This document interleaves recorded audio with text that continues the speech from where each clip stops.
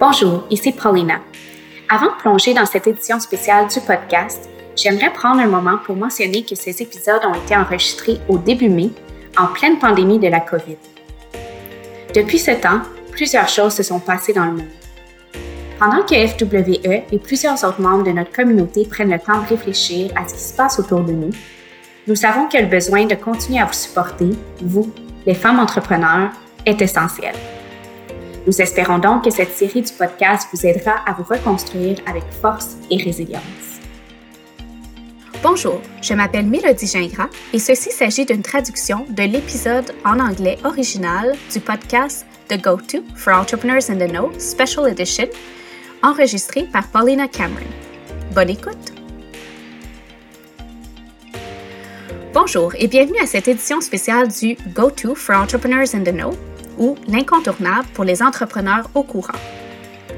Mon nom est Paulina Cameron, je suis directrice générale du Forum pour les femmes entrepreneurs, un organisme caritatif canadien qui a pour vocation d'éduquer, de conseiller, d'énergiser et de connecter les femmes entrepreneurs afin qu'elles réussissent brillamment, encourageant une économie forte et des communautés florissantes. Je suis votre animatrice pour ce programme spécial de 5 épisodes sur une semaine, visant à renforcer votre résilience et celle de votre entreprise. Je tiens à souligner que la production de ce podcast a lieu sur le territoire traditionnel, ancestral et non cédé des peuples Salish du littoral, les nations Squamish, Tsleil-Waututh, ainsi que la communauté Musqueam. Actuellement, les entreprises du monde entier sont confrontées à une crise sanitaire et économique sans précédent. Pour certaines, la capacité à pivoter, à se connecter et à continuer à fonctionner a permis de réduire les pertes d'emploi et de créer de nouvelles possibilités, jusqu'alors imprévues. Que la crise soit provoquée par des incendies de forêt ou des pandémies, ou qu'elle soit de nature plus personnelle, comme une maladie grave, ou de nature encore plus banale, comme un nouveau concurrent aux poches bien remplies, la résilience est une compétence et un état d'esprit essentiel pour se maintenir à flot. Cette édition spéciale vous invitera à explorer en profondeur la résilience. Vous apprendrez, vous vous remettrez en question, vous et vos idées, et vous serez en mesure d'apporter de réels changements dans votre entreprise dès aujourd'hui.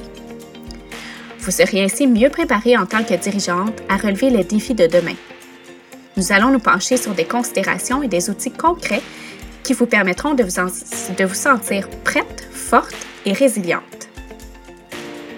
Alors que nous enregistrons et publions ce contenu pendant la période de la pandémie de COVID-19, notre intention est que ce contenu vous aide à être prête, résiliente et forte, quoi qu'il arrive. Avant de continuer, je voudrais vous parler d'une nouvelle initiative appelée Plateforme de partage, soit une application hébergée par le portail de connaissances pour les femmes en entrepreneuriat, en collaboration avec FWE.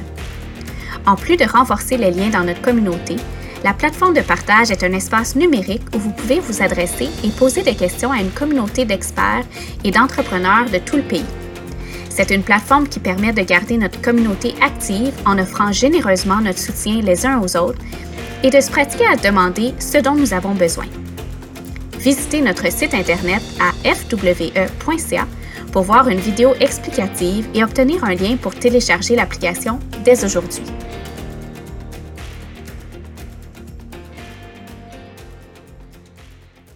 Cette édition spéciale du Go-To se concentre sur la résilience, cette qualité qui permet aux personnes et aux organisations de passer de l'adversité à l'optimisme. Patrice Bozanel est une éminente professeure de l'école de communication Brian Lamb de l'Université de Purdue et dans son article de 2010 intitulé « Resilience, Talking, Resisting and Imagining New Normalcies », elle soutient que la résilience n'est pas une caractéristique inhérente, mais qu'il s'agit plutôt d'une compétence qui peut être développée et entretenue. Elle a décrit 5 processus clés que les gens peuvent suivre pour développer leur résilience. Concevoir la normalité, affirmer les ancrages identitaires, entretenir et utiliser les réseaux de communication, mettre en œuvre des logiques alternatives et minimiser les sentiments négatifs tout en privilégiant les émotions positives. Bien que nous enregistrons et publions ce contenu pendant la période de la pandémie de COVID-19, notre intention est que ce contenu vous aide à être prête, résiliente et forte, quoi qu'il arrive. Le grand espoir pour tous est que tout cela implique un changement de mentalité, ce dont on est tous capables. Dans ce premier épisode de l'édition spéciale du Go-To, nous allons explorer un état d'esprit résilient, plaider en faveur de la pensée créative et nous donner des considérations qui nous aideront à rester ancrés dans les options. On entendra également parler des traits de caractère et des valeurs qui ont permis à un entrepreneur de transformer son entreprise de production de vêtements de 700 personnes en une équipe qui fabrique des visières protectrices médicales en l'espace d'une semaine. Alors prenons un verre d'eau et entrons dans le vif du sujet. Judy Brooks conseille des PDG, des fondateurs, des partenaires, des conseils d'administration et des équipes de direction afin d'apporter de la clarté et de développer le leadership dans des périodes de forte transition, de fusion, d'acquisition et de changement stratégique. Judy est connue pour sa capacité à mener des conversations claires qui orientent les résultats. Judy a fondé, bâti et vendu avec succès 3 entreprises au cours des 30 dernières années. Elle a la réputation de construire stratégiquement des entreprises internationales, des entreprises fiscalement responsables, des équipes dynamiques et des marques et cultures significatives. Présentatrice et conseillère bien connue dans le monde des affaires, Judy dirige des retraites de leadership immersives pour des équipes, des conseils d'administration et des groupes d'influence. Elle est actuellement présidente du conseil de Smart Suites et elle préside aussi le conseil d'administration de FWE. Elle a également été récompensée par de nombreux prix dans la communauté et elle est très appréciée et respectée par les nombreuses personnes qu'elle guide et conseille. Merci Judy de vous joindre à nous aujourd'hui pour lancer notre premier épisode de l'édition spéciale de la saison, axé sur les mentalités et les pratiques qui nous aident à développer notre résilience. Paulina, c'est un plaisir de participer et c'est toujours un plaisir de servir le FWE dans la communauté. C'est une communauté qui me tient à cœur, c'est certain.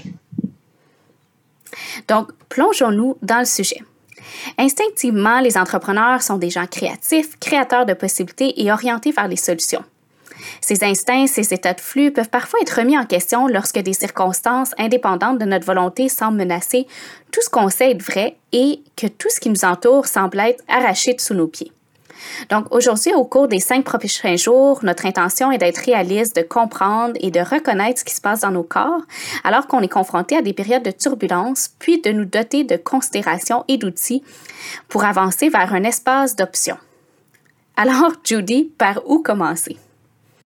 Oui, comme vous, Paulina, j'ai passé les 6 ou 7 dernières semaines au téléphone avec de nombreux entrepreneurs, propriétaires d'entreprises, PDG de grandes sociétés et individus qui essaient de faire le tri non seulement dans leurs affaires, mais aussi dans leur vie personnelle.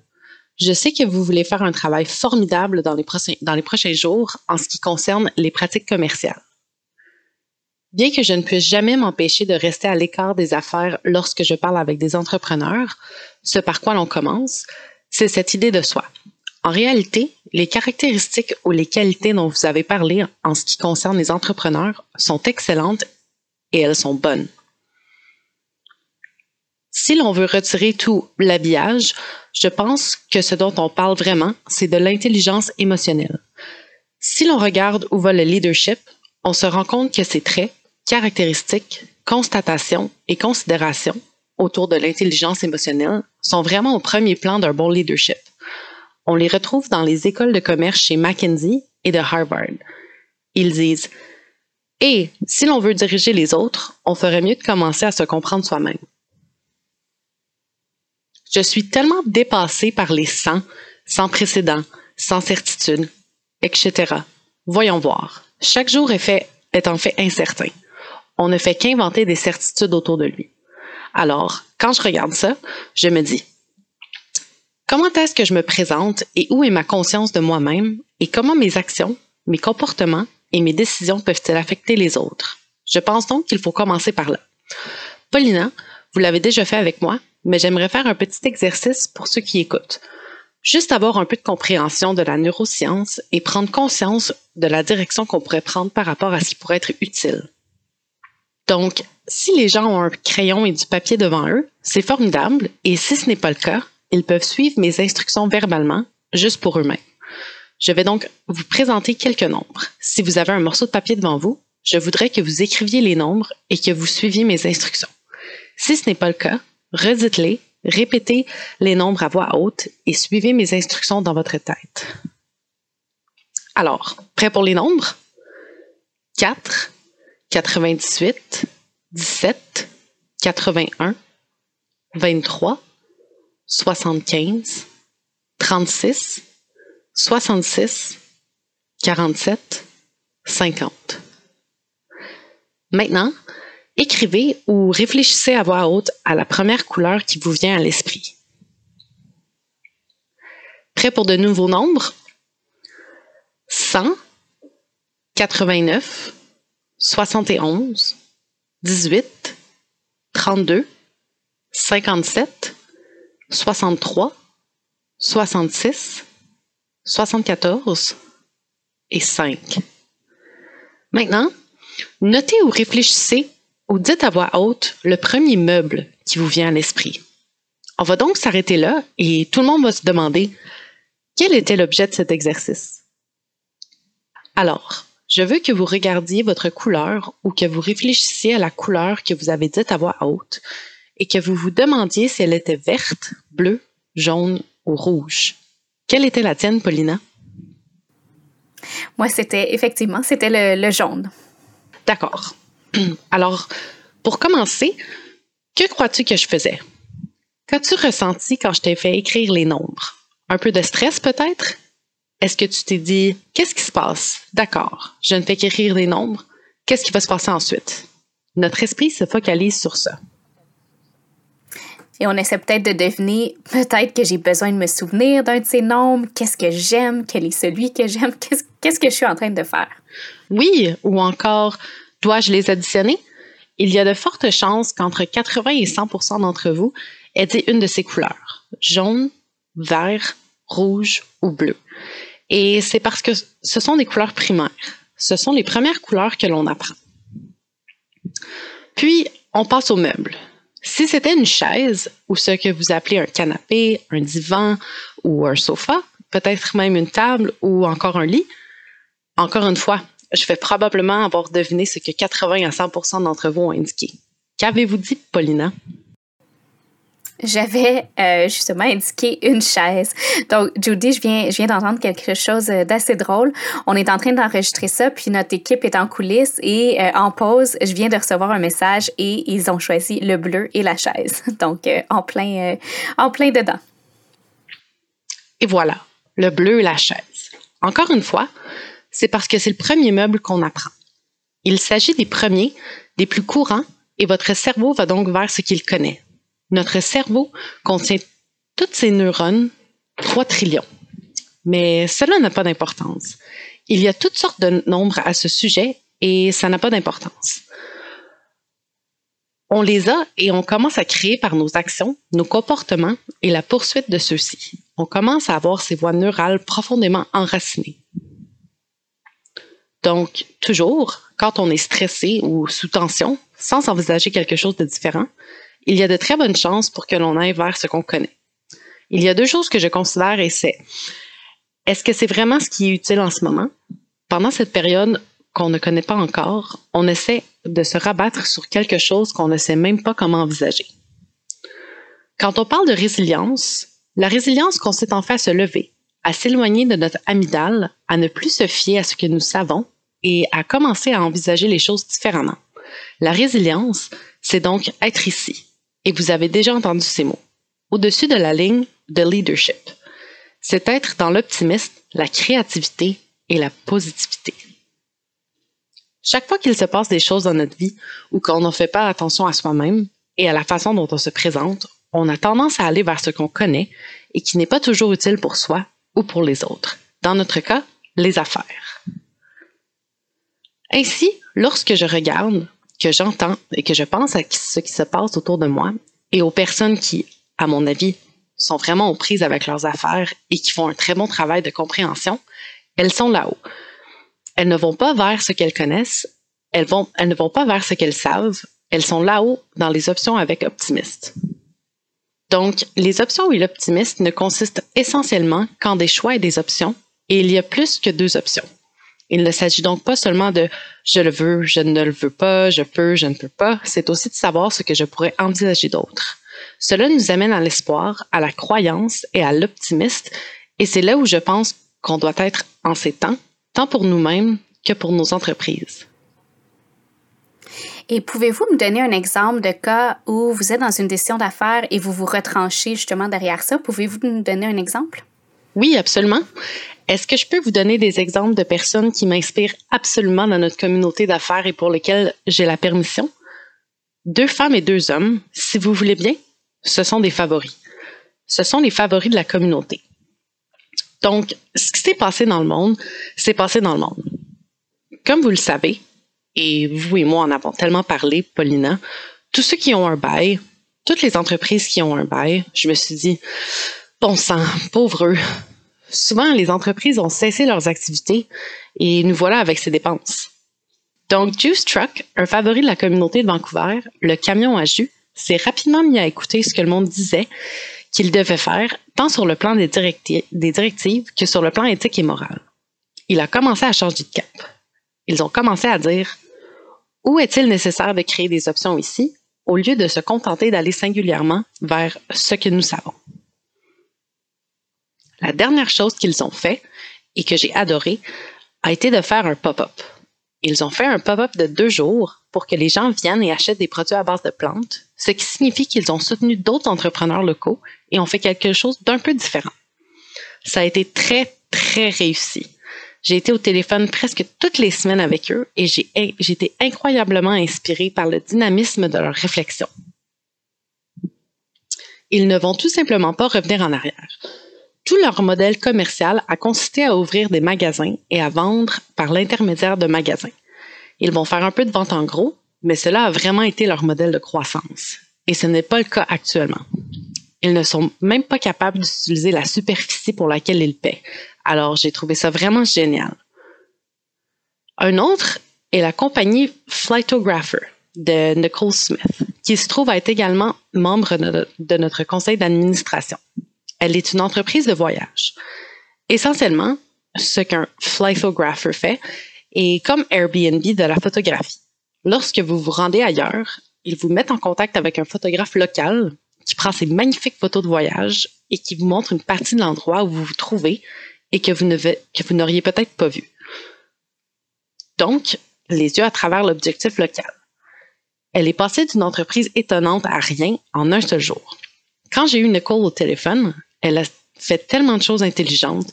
Elle a examiné ce dont elle disposait, la réalité de ce qu'elle avait sous les yeux, et elle a fait les ajustements appropriés qu'elle devait faire avec gentillesse, attention et respect.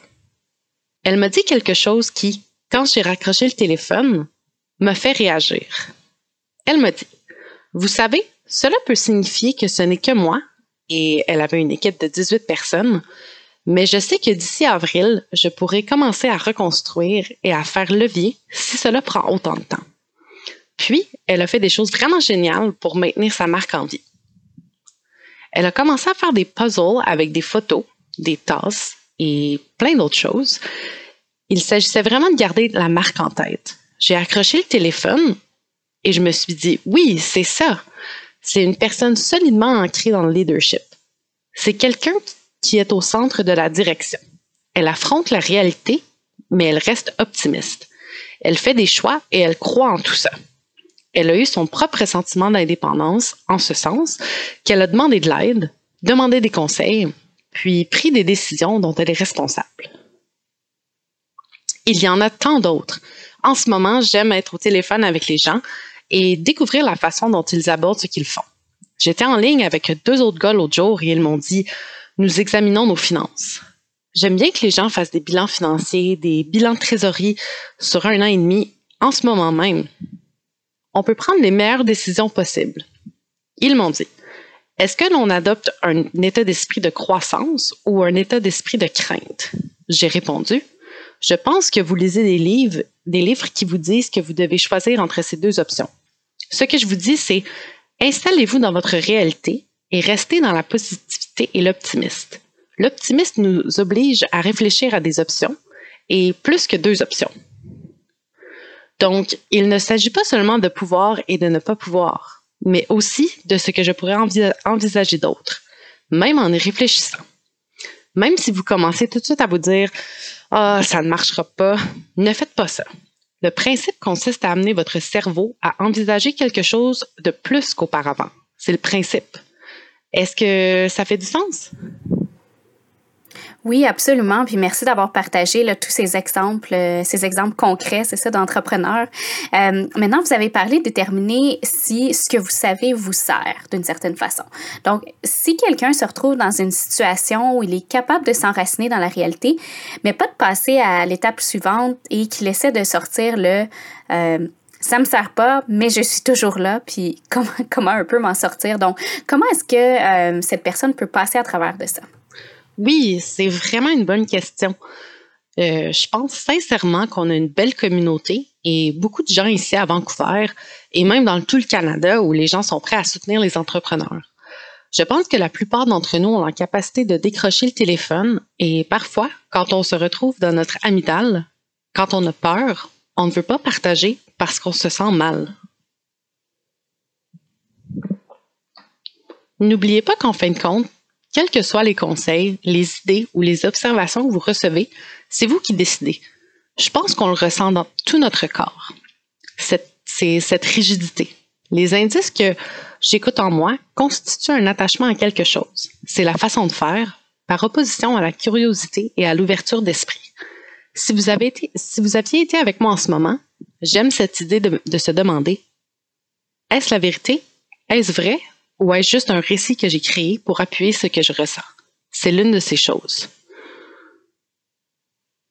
Ce que je me dis, est-ce que c'est la vérité ou est-ce que c'est un récit que je suis en train de créer pour soutenir mon sentiment? C'est drôle parce que dans l'entrepreneuriat, on parle beaucoup d'intuition. J'étais au téléphone avec quelqu'un l'autre jour et elle m'a dit, « Eh bien, mon intuition me le dit. » J'ai répondu, « Le problème est là.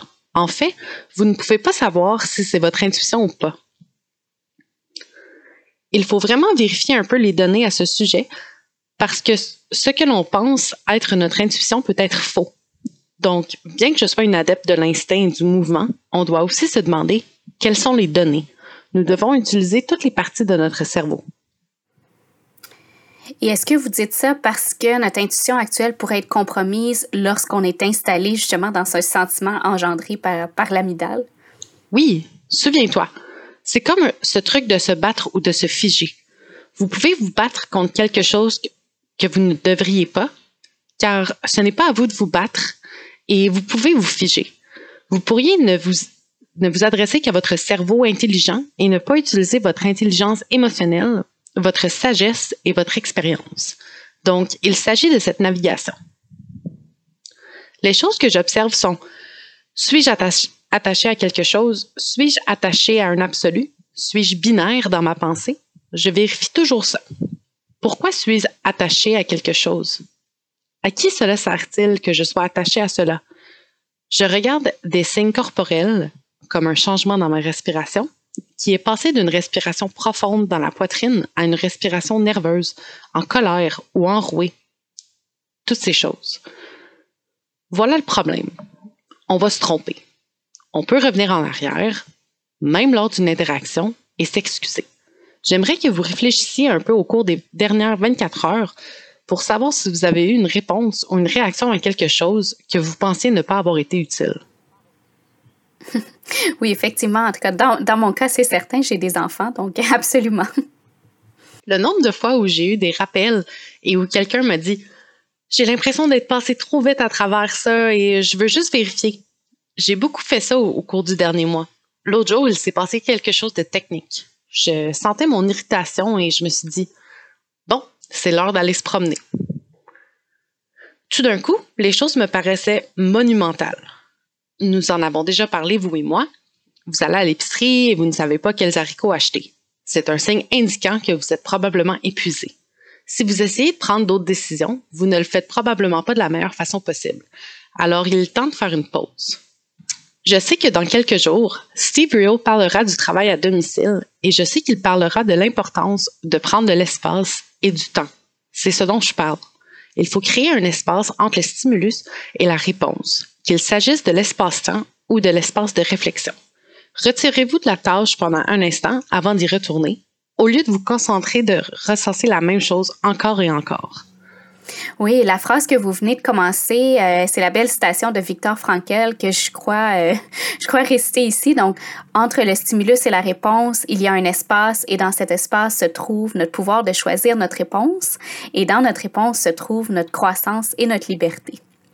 Donc, si quelqu'un se retrouve avec une très petite largeur de bande spatiale, il se voit et il s'observe peut-être en train de passer rapidement à une réponse dans laquelle il ne veut pas se trouver nécessairement.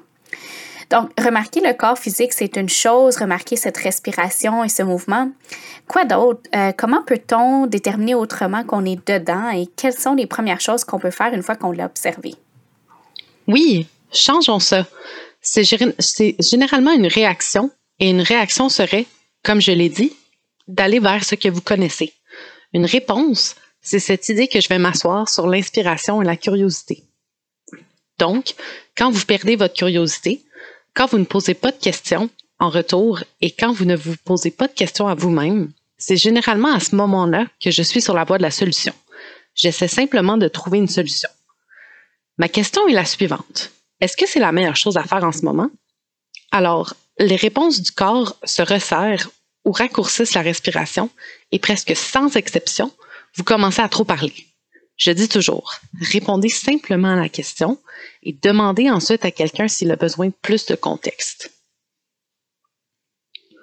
Dès que vous donnez déjà le contexte avant même que quelqu'un ait demandé quelque chose, pour moi, c'est généralement un signe indiquant que quelqu'un va vers ce qu'il connaît, qu'il essaie de trouver une solution trop rapidement ou qu'il se réfugie dans l'amygdale et qu'il y a une certaine peur sous-jacente, que cette peur soit fondée ou non. Oui, donc ce genre de choses et les réactions des gens. Si des gens sont autour de vous, qu'il s'agisse d'une relation interpersonnelle, par Zoom ou autre, et que vous ne pouvez pas voir le langage corporel qui montre qu'ils se sentent un peu en sécurité dans cela. Pas comme « je ne suis pas en sécurité, je vais être blessé », mais comme « je ne me sens pas en sécurité pour dire quoi que ce soit parce que quelqu'un est déjà sur le projet ». On a tous été assis dans une pièce ou avec quelqu'un où l'on parle et vous les voyez littéralement se fermer ou ressembler à un chevreuil devant des phares parce qu'on avance trop vite et qu'on prend trop de place. Parfois, on se contente d'écouter, puis on se dit « Ai-je passé assez de temps à écouter aujourd'hui au lieu de parler? » Ce genre de choses. L'attachement est une chose pour laquelle vous devez vous demander « Est-ce que je suis attaché à cela? » Quand je participe à une réunion du conseil d'administration et que quelqu'un dit quelque chose, je réponds souvent « Ah, as-tu touché à ça? » Donc, si c'est contraire à l'éthique ou immoral, soyez-y attachés, mais tout le reste est une sorte d'opinion et il y a un moyen de prendre en compte d'autres choses. Donc, merci pour tout ça, c'est très intéressant. Et pouvez-vous me dire maintenant quelle est la limite entre le fait d'être détaché et de posséder réellement une décision et le fait de la supprimer, si on peut dire? C'est une excellente question, Paulina. Je pense que l'attachement semble être le moteur sous-jacent de la validation ou de la reconnaissance, souvent, et du fait d'avoir raison.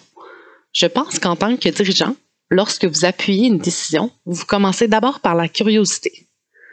Ensuite, vous faites preuve de discernement et non de jugement, puis vous devez souvent vous adresser à ceux qui vous entourent et leur dire « Je vous ai écouté, je vous remercie et j'apprécie. Il est de ma responsabilité et de mon devoir de prendre une décision en allant de l'avant. C'est la décision que j'ai prise et si c'est la mauvaise, c'est à moi de l'assumer. » Il y a une certaine reconnaissance, une certaine curiosité et une certaine écoute. Il y a beaucoup d'étapes à franchir avant de prendre une décision. Même en tant que parent, cela peut arriver en une nanoseconde. Même si vous prenez constamment une décision pour votre enfant de 2 mois, vous savez ce que c'est quand il s'agit de votre enfant de 4 ans. Vous essayez en fait de nourrir l'idée qu'ils sont capables d'apporter leurs propres pensées et opinions et leur propre indépendance. Vous encouragez l'indépendance. Vous favorisez l'indépendance. Lorsque vous fermez ces choses autour de vous, c'est généralement un bon signe indiquant que vous n'êtes pas conscient de votre situation. Je pense que c'est très important. Ce jugement relève souvent d'un choix binaire et de l'attachement. Il consiste à dire que quelqu'un a raison ou tort au lieu de dire « J'ai écouté ce que vous avez dit et voici maintenant mon choix ou ma décision. » Pouvez-vous sentir la différence dans l'énergie même de ces mots? Lorsque vous êtes dans les affaires, cela peut faire une grande différence entre la direction d'une équipe et même d'autres relations que les relations d'équipe. L'idée, en ce qui concerne les relations, que nous sommes responsables à 100% de la communication que nous donnons à propos de ce que vous voulez définir comme étant, pour moi, c'est d'être respectueux, gentil, clair et courageux, de sorte que le cerveau de quelqu'un ait la capacité d'assimiler l'information, mais sans essayer de manipuler le résultat et en permettant à l'autre personne d'avoir le sentiment qu'elle a et la réponse qu'elle a et de ne pas s'y attacher. Et c'est justement quelque chose qui est très difficile, qui est très difficile à faire. Oui, et je veux pas que les gens se sentent contrariés, frustrés ou fâchés. Alors, je dois pas me sentir mal. Et si vous laissiez chacun assumer la responsabilité de ses propres sentiments, tant que vous savez que vous allez de l'avant avec la gentillesse, le respect, la clarté et la transparence. Que diriez-vous de cela? Oui, effectivement. Puis ça me fait d'ailleurs penser à ce concept que j'ai appris de vous qui est je me fais du souci, donc ça m'importe, mais ça me dérange pas. Donc à ce moment-là, pouvez-vous nous dire ce que ça signifie et comment vous le mettez en pratique? Oui, pour moi, c'est une question d'habitude de ne pas être attaché. Ce qui importe, c'est que mon cœur s'en soucie. Je me soucie profondément des gens. J'ai eu la chance d'avoir quelques entreprises à moi. Au cours des 12 dernières années, j'en ai possédé une et j'ai eu l'immense privilège de travailler avec d'autres personnes dans leurs entreprises ou à leur côté dans leurs entreprises et d'avoir eu un aperçu de leurs activités. Lorsque vous avez fait quelque chose à plusieurs reprises, vous avez un avis sur la façon dont les choses devraient ou ne devraient pas être faites. Ce sont mes avis et si je n'étais pas convaincue qu'il existe peut-être une autre façon de faire, je ne servirais pas bien les autres. Vous savez que j'ai le privilège de côtoyer beaucoup de jeunes entrepreneurs et vous avez parlé de Smart Suites. Mon attachement à ce que je crois être vrai au début, lorsque je travaillais avec Tara, la fondatrice et directrice générale, avant que nous ayons cette belle grande équipe autour de nous. Tara pensait que de nombreuses choses pouvaient se produire, mais en réalité, si l'on considère l'expérience en affaires, la réponse est non. Le fait est qu'elle a réussi. Donc, si je restais attachée à ce qui était bien et mal, non pas à l'éthique, mais à ce qui marchait ou ce qui ne marchait pas, ce ne serait pas l'entreprise qu'elle est aujourd'hui. J'ai donc dû apprendre à me soucier d'elle et de l'entreprise, mais à ne pas m'attacher à mes propres pensées, à mes propres sentiments, ou même à mes propres expériences, de sorte que l'idée est de prendre mon expérience et de la partager avec elle, au lieu de la lui imposer. Elle a son propre jugement, et maintenant, elle a cette équipe. De cette façon, j'espère que ce que je réalise est de dire « cela peut ou ne peut pas fonctionner ». Vous m'entendrez dire des choses comme ça tout le temps. J'essaie de ne pas rester avec l'attachement « oh, ça ne marchera pas ». Parce que comment est-ce que je peux vraiment savoir? Si c'était la vérité, on saurait qu'il ne devrait pas y avoir d'entreprise de bonbons. Car qui à 22 ans commence dans sa cuisine et crée une entreprise internationale ou nationale de bonbons? Personne. Donc, il s'agit de l'attachement à votre propre pensée. Je me fais beaucoup de soucis, mais cela ne me dérange pas que vous le fassiez de telle ou de telle manière. Je ne vais pas m'attacher à mon idée sur la manière de procéder, sur la manière d'y penser et sur ce que vous devez ressentir. Mais je me soucie de ce qui se passe. Alors, comment pouvons-nous nous situer dans ce contexte? Je pense que nous nous montrons souvent à nous-mêmes. De quelle manière nous servons-nous en ce moment? Oui, effectivement. Donc, merci pour tous ces conseils, Judy. Donc, on retient vraiment la phrase, c'est ça, je m'en soucie, mais ça me dérange pas. Donc, vraiment, on s'en soucie, mais on évite de s'y attacher. Donc, la dernière question que j'ai pour vous aujourd'hui est la suivante. Que signifie, à votre avis ou pour vous, le fait d'avoir un état d'esprit résilient et comment l'encouragez-vous activement pour vous-même? Bonne question. J'ai l'impression d'être répétitive, mais c'est vraiment une question d'optimiste. L'optimisme est le principal moteur du bien-être. On me l'a souvent demandé. Tout d'abord, je crois qu'on peut vivre deux émotions à la fois. J'ai l'impression que je peux ressentir une douleur profonde et un bonheur incroyable en même temps. Je n'essaie pas d'être binaire à propos de ces choses et cela me sert vraiment bien. Je vais parler de ma petite maman parce que je parle beaucoup de ma mamie Josie. Mamie Josie est la Britannique la plus optimiste qui, en vieillissant, a souffert d'une horrible arthrite rhumatoïde, post-polio, et on lui a enlevé des choses, non pas à elle, mais à sa vie, sa capacité de marcher et toutes les choses qu'elle aimait faire. Elle était professeure de yoga. Elle ne cessait de trouver de nouvelles choses pour créer des liens et de la beauté pour elle-même. J'ai donc eu la chance de bénéficier de ce modèle dès le début. Dans l'optimiste, la gratitude est aussi inhérente. Je me demandais pourquoi je n'avais pas pensé beaucoup plus à la gratitude. Je pense que la gratitude est inhérente à l'optimiste et que l'idée de bien-être signifie qu'il y a toujours une voie différente pour aller de l'avant. Vous pouvez voir quelque chose de différent sur le point d'émerger. Comme je l'ai dit à propos d'un sentiment, l'optimisme, l'espoir ou le bien-être indique « je me sens comme ça aujourd'hui et ce n'est pas génial, je sais intérieurement que demain va être différent ». Je peux créer ça pour moi-même, que ce soit en me promenant dans la nature, en parlant à un ami ou même en regardant Netflix, même si tout le monde dit que je regarde trop Netflix. Si Netflix vous donne un sentiment de joie sur le moment, alors vous savez que c'est génial. Pourquoi pas? C'est l'idée d'encourager quelque chose de différent de ce que vous ressentez sur le moment et non l'attachement à ce moment. Pour moi, la résilience signifie donc la capacité d'avoir de l'espoir et mon espoir, c'est d'avoir des options. Les options créent de l'optimisme et cela me réjouit parce que maintenant j'ai le pouvoir de choisir et non plus le pouvoir sur le pouvoir de soi. Merci Judy, vraiment de nous avoir fait entrer dans un espace d'optimisme, de nous avoir partagé tout ça, de nous avoir donné des conseils sur la façon dont on pourrait arriver à des considérations et surtout plus que 2 options pour nous-mêmes. Merci Paulina. Je sais que tout le monde va recevoir beaucoup de conseils au cours de la série, mais je n'ai jamais été aussi fière de cette communauté d'entrepreneurs à travers le Canada. Je n'ai jamais été aussi fière d'être canadienne et je n'ai jamais été aussi fière d'être originaire de la Colombie-Britannique. Comme toujours, j'aime l'équipe du FWE et ce que nous sommes capables de faire en tant qu'organisation. Alors vraiment, merci.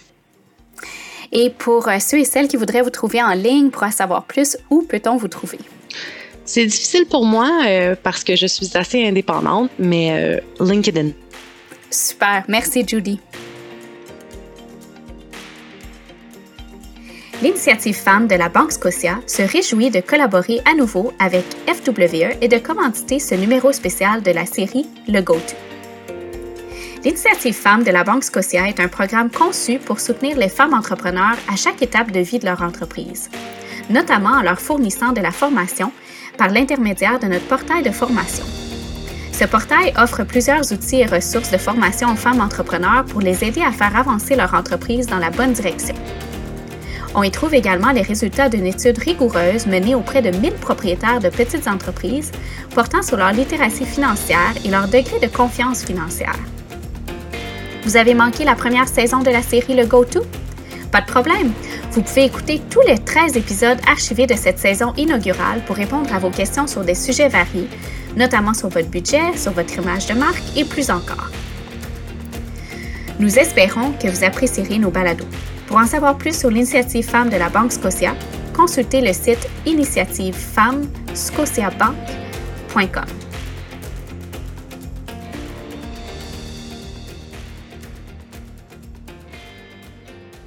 Bonjour, je suis Mélodie Gingras et je gère le programme de mentor à FWE. La prochaine entrevue du podcast sera une conversation originale en français et non une traduction de la version anglaise.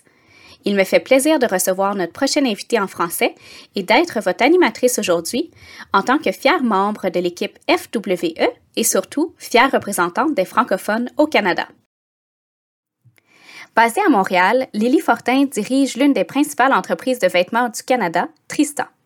Sa passion pour le sport équestre en compétition l'a amenée à remporter des médailles d'argent et à participer à des compétitions professionnelles dans tout le pays. Après avoir étudié le commerce international en 2004, elle a rejoint son entreprise familiale à plein temps et elle a repris la division américaine. Peu de temps après, elle a obtenu un MBA à l'INSEAD sur les campus en France et à Singapour, tout en établissant de la solide relation avec des multinationales qu'elle a conservées depuis.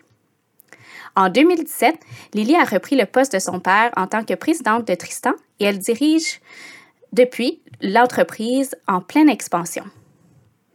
Merci beaucoup de vous être jointe à nous aujourd'hui, Lili, et je suis très heureuse que vous soyez parmi nous. Merci, très contente d'être là aussi.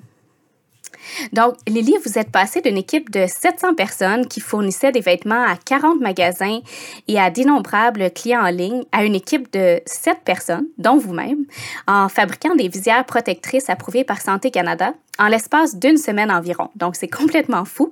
Pouvez-vous nous dire comment ça s'est passé et à quoi vous avez pensé? Oui.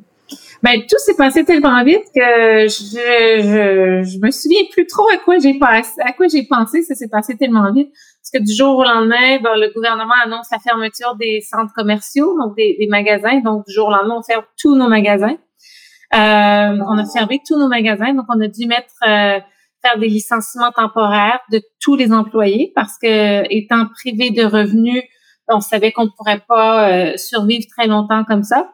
Alors, donc les magasins ferment tous. Moi, c'était un jeudi ou un vendredi. Et puis, le lendemain, j'ai une amie à moi qui est propriétaire de clinique, qui m'a fait part d'un énorme besoin de visières dans le marché de la santé.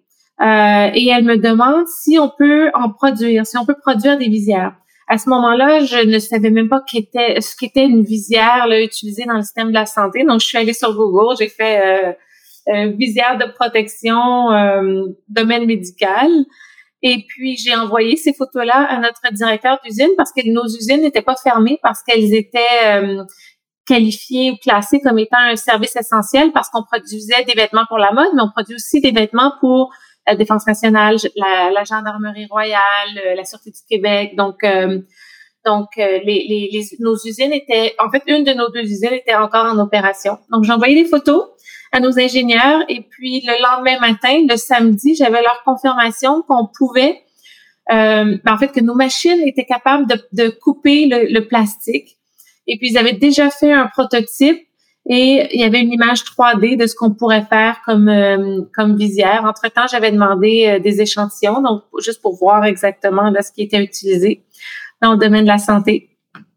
Et puis, donc le dimanche matin, je me suis dit, OK, on a la confirmation, on est capable de produire des visières, mais maintenant, il faut s'approvisionner de matières premières. Alors, le dimanche, c'est pas facile, toutes les entreprises sont fermées. Donc, dans mon réseau de contacts, celui de ma famille, on a essayé de trouver un fournisseur de PET, là, ce qu'on appelle du plastique. En fait, toutes les composantes qu'on avait besoin pour fabriquer notre visière. Et puis, on a réussi à parler à des gens qui nous ont dirigés vers les bonnes personnes à contacter le lundi matin parce que le temps jouait contre nous. Là, on savait que le besoin était imminent. Il fallait trouver une solution rapidement puis arriver avec un produit rapidement sur le marché.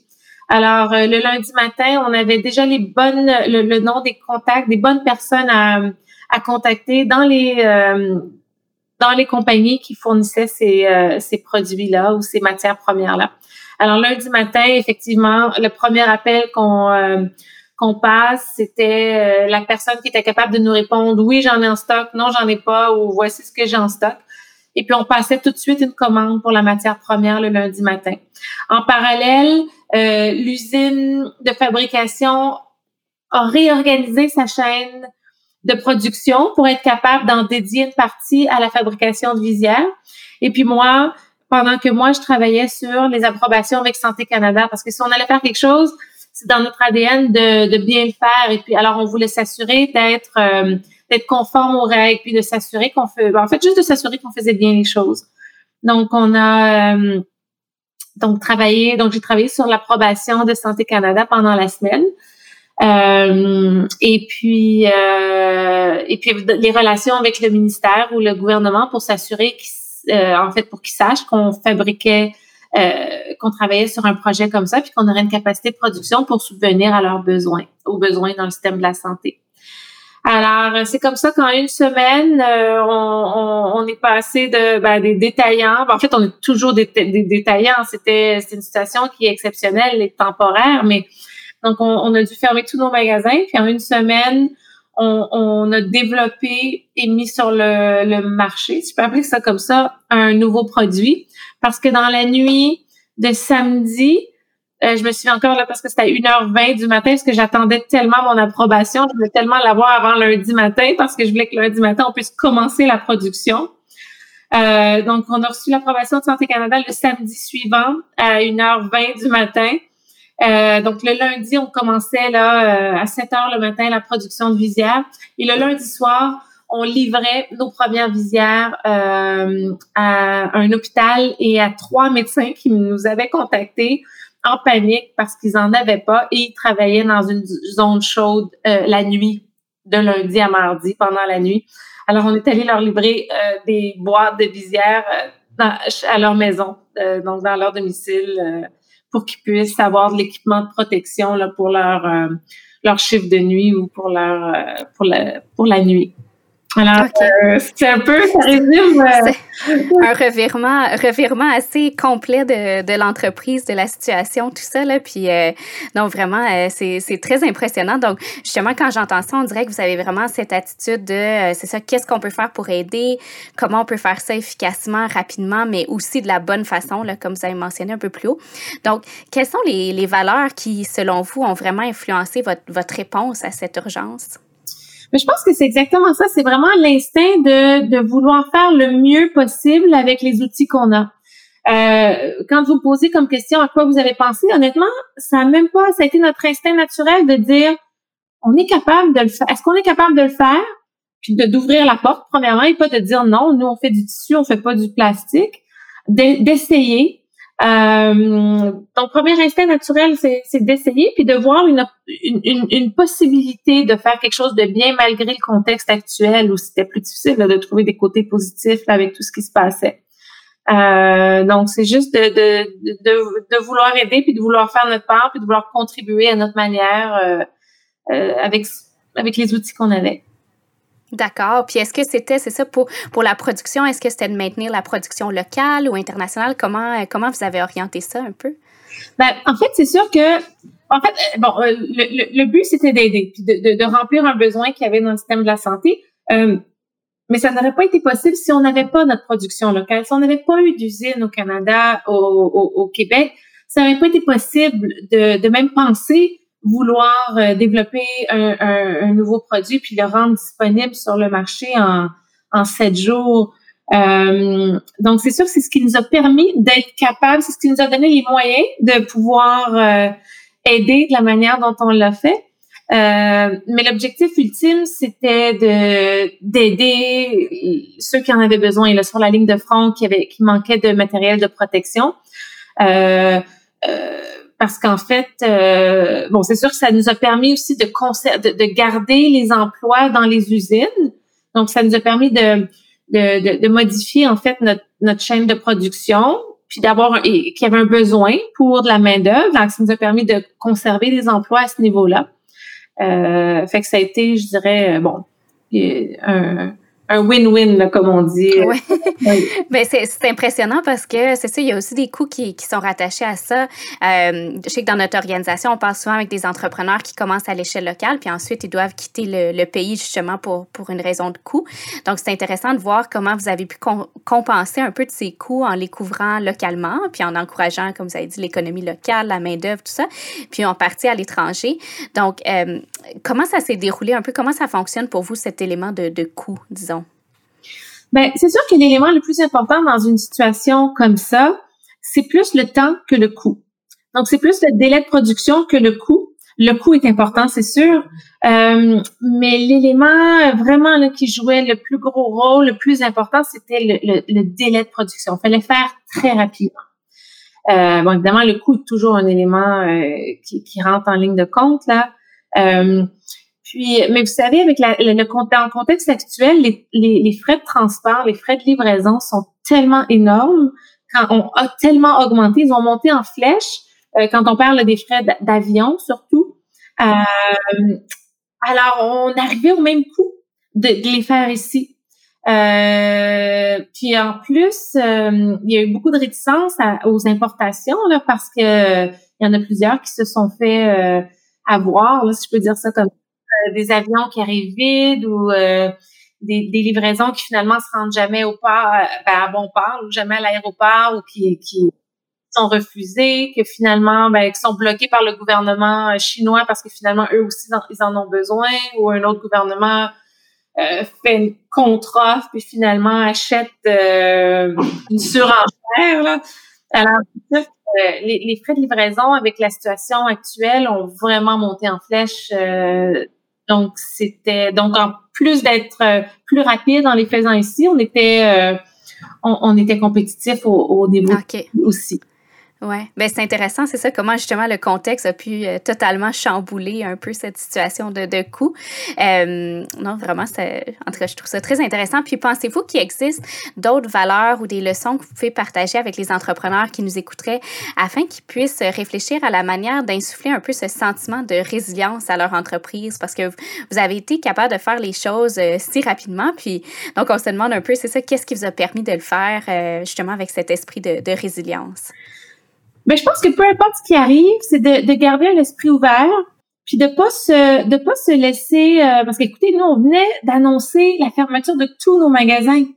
Alors, c'est sûr qu'on a eu un moment de pas de panique, mais de très très grande inquiétude, mais dès le lendemain matin, une opportunité ou une demande survient, et puis c'est d'oublier pas d'oublier, mais de mettre de côté le négatif, puis dire OK, on se reprend en main, il y a quelque chose qu'on peut faire, comment on peut bien le faire, qu'est-ce qu'on peut faire. Donc c'est de toujours peut-être regarder en avant, continuer de regarder en avant malgré ce qui se passe, puis de continuer à toujours être créatif pour trouver des solutions.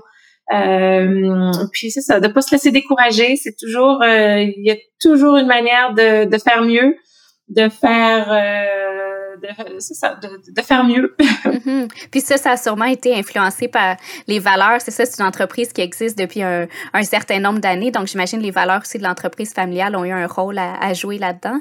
Oui, absolument. Je pense qu'en affaires personnelles, en famille, dans le sport, c'est jamais tout rose. C'est très rare, là, ceux qui ont la chance là de toujours gagner, ou de gagner à tout coup, à tout ce qui touche, ou que tout ce qui touche fonctionne.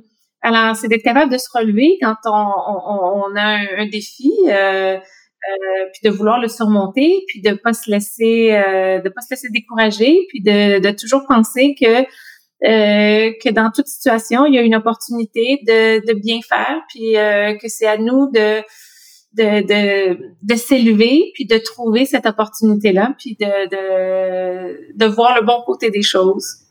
Ah non, c'est super. Je pense que c'est très inspirant pour tout le monde qui nous écoute. Donc, lorsque vous avez parlé tout à l'heure de la façon dont vous avez donné vie à ce projet, puis vous avez parlé de la façon de faire appel à votre réseau, votre communauté, pour demander de l'aide, poser des questions quand vous parlez de plastique un peu plus haut, de matériel, tout ça. Donc, cette ingéniosité, c'est vraiment un trait, une qualité que partagent plusieurs entrepreneurs. Puis souvent, on pense, c'est ça, qu'on peut pas demander de l'aide, on doit avoir toutes les réponses, tout résoudre par soi-même. Donc, qu'est-ce que vous pensez un peu de ça? Oui. En fait, il faut pas hésiter à demander de l'aide. Puis dans la situation actuelle, les gens étaient tellement ouverts à aider parce que tout le monde était affecté de près ou de loin là par cette situation-là. Alors, les gens ont été très, très solidaires. Et puis, je pense qu'en général, les gens sont solidaires puis veulent aider les entrepreneurs. Parce que je pense qu'on est toujours très fiers de supporter nos entrepreneurs, puis de voir des gens s'accomplir et réussir et bâtir pour l'économie, mais en général là, pour l'inspiration des prochaines générations. Puis donc je trouve que les gens sont toujours très ouverts pour les entrepreneurs. Puis en plus, dans le contexte actuel, les gens étaient solidaires et puis ils disaient, écoutez, si moi je peux aider, je le fais. Alors si c'est en t'aidant que je peux aider, je vais le faire. Moi, en tout cas, j'ai eu des retours d'appel le dimanche là, des exécutifs là, très haut placés dans des très grosses entreprises. Et puis, il n'y avait aucun problème. Rappelle-moi à la maison, rappelle-moi sur mon cellulaire, n'importe quelle heure, si tu réussis pas à rentrer en contact avec la bonne personne. Très, très grande ouverture d'esprit, puis de collaboration, solidarité, puis d'entraide dans le contexte actuel. Oui, ben c'est beau à entendre. Je pense qu'on en a tous besoin, c'est ça actuellement. Donc, la dernière question que j'ai pour vous aujourd'hui, qu'est-ce que ça signifie pour vous le fait d'avoir un état d'esprit résilient? Puis comment l'encouragez-vous activement là, pour vous-même? Ben moi, c'est un peu, comment je peux dire? C'est un peu instinctif. Je pense que c'est depuis que je suis toute petite qu'on m'a entraînée comme ça, venant d'une famille d'entrepreneurs, plus jeune, ayant fait beaucoup de sport élite. Dans le sport, là, écoutez, on est loin de gagner toutes les compétitions qu'on fait. Et puis, que ce soit une blessure ou juste un échec, l'option d'abandonner n'est jamais sur la table. Puis même mon entraîneur était assez difficile là. C'était pas quelqu'un qui te flatte dans le bon sens du poil tout le temps là, comme on dit. C'était quelqu'un qui était très exigeant. Puis aujourd'hui je comprends. Puis aujourd'hui je l'apprécie énormément, même si des fois je trouvais pas ça facile. Je me dis mais pourquoi il est. Je me souviens une fois même, j'avais gagné une compétition, puis il m'avait dit, je suis tellement pas fière de toi. Je dis, mais j'ai gagné. Il dit, non, mais t'as fait plein d'erreurs. C'est pas toi qui aurais dû gagner. Alors, il dit, là, t'as eu de la chance. C'était pas t'as pas bien fait ton travail. Alors, j'ai appris très jeune à dire, OK, il faut que je sois très objective là, dans mes attentes ou dans mes exigences. Puis même une autre fois, je me souviens qu'il m'avait fait faire une compétition pour après me dire, puis là, j'étais hyper déçue, j'avais eu des très, très mauvais résultats, puis il m'a dit, je suis fière de toi. Mais j'ai dit, non, mais t'as pas vu mes résultats? Il dit, non, t'avais aucune chance de gagner celle-là, mais t'as terminé ton parcours, et puis tu t'es battu jusqu'à la dernière seconde. Il dit, c'est ce à quoi je m'attendais. Fait que c'était bizarre, j'avais un message de, ben là, je gagne, puis t'es pas content, puis là, je perds, mais t'es content. Fait que c'était vraiment, pour moi, ça m'est resté parce que j'étais toute jeune, puis ça m'est toujours resté parce que c'est le niveau d'effort que tu mets, et puis c'est la persévérance, et puis c'est d'aller jusqu'à la fin en te battant comme si tu allais gagner jusqu'à la dernière seconde. Puis il y a beaucoup de ces leçons-là que j'applique en affaires.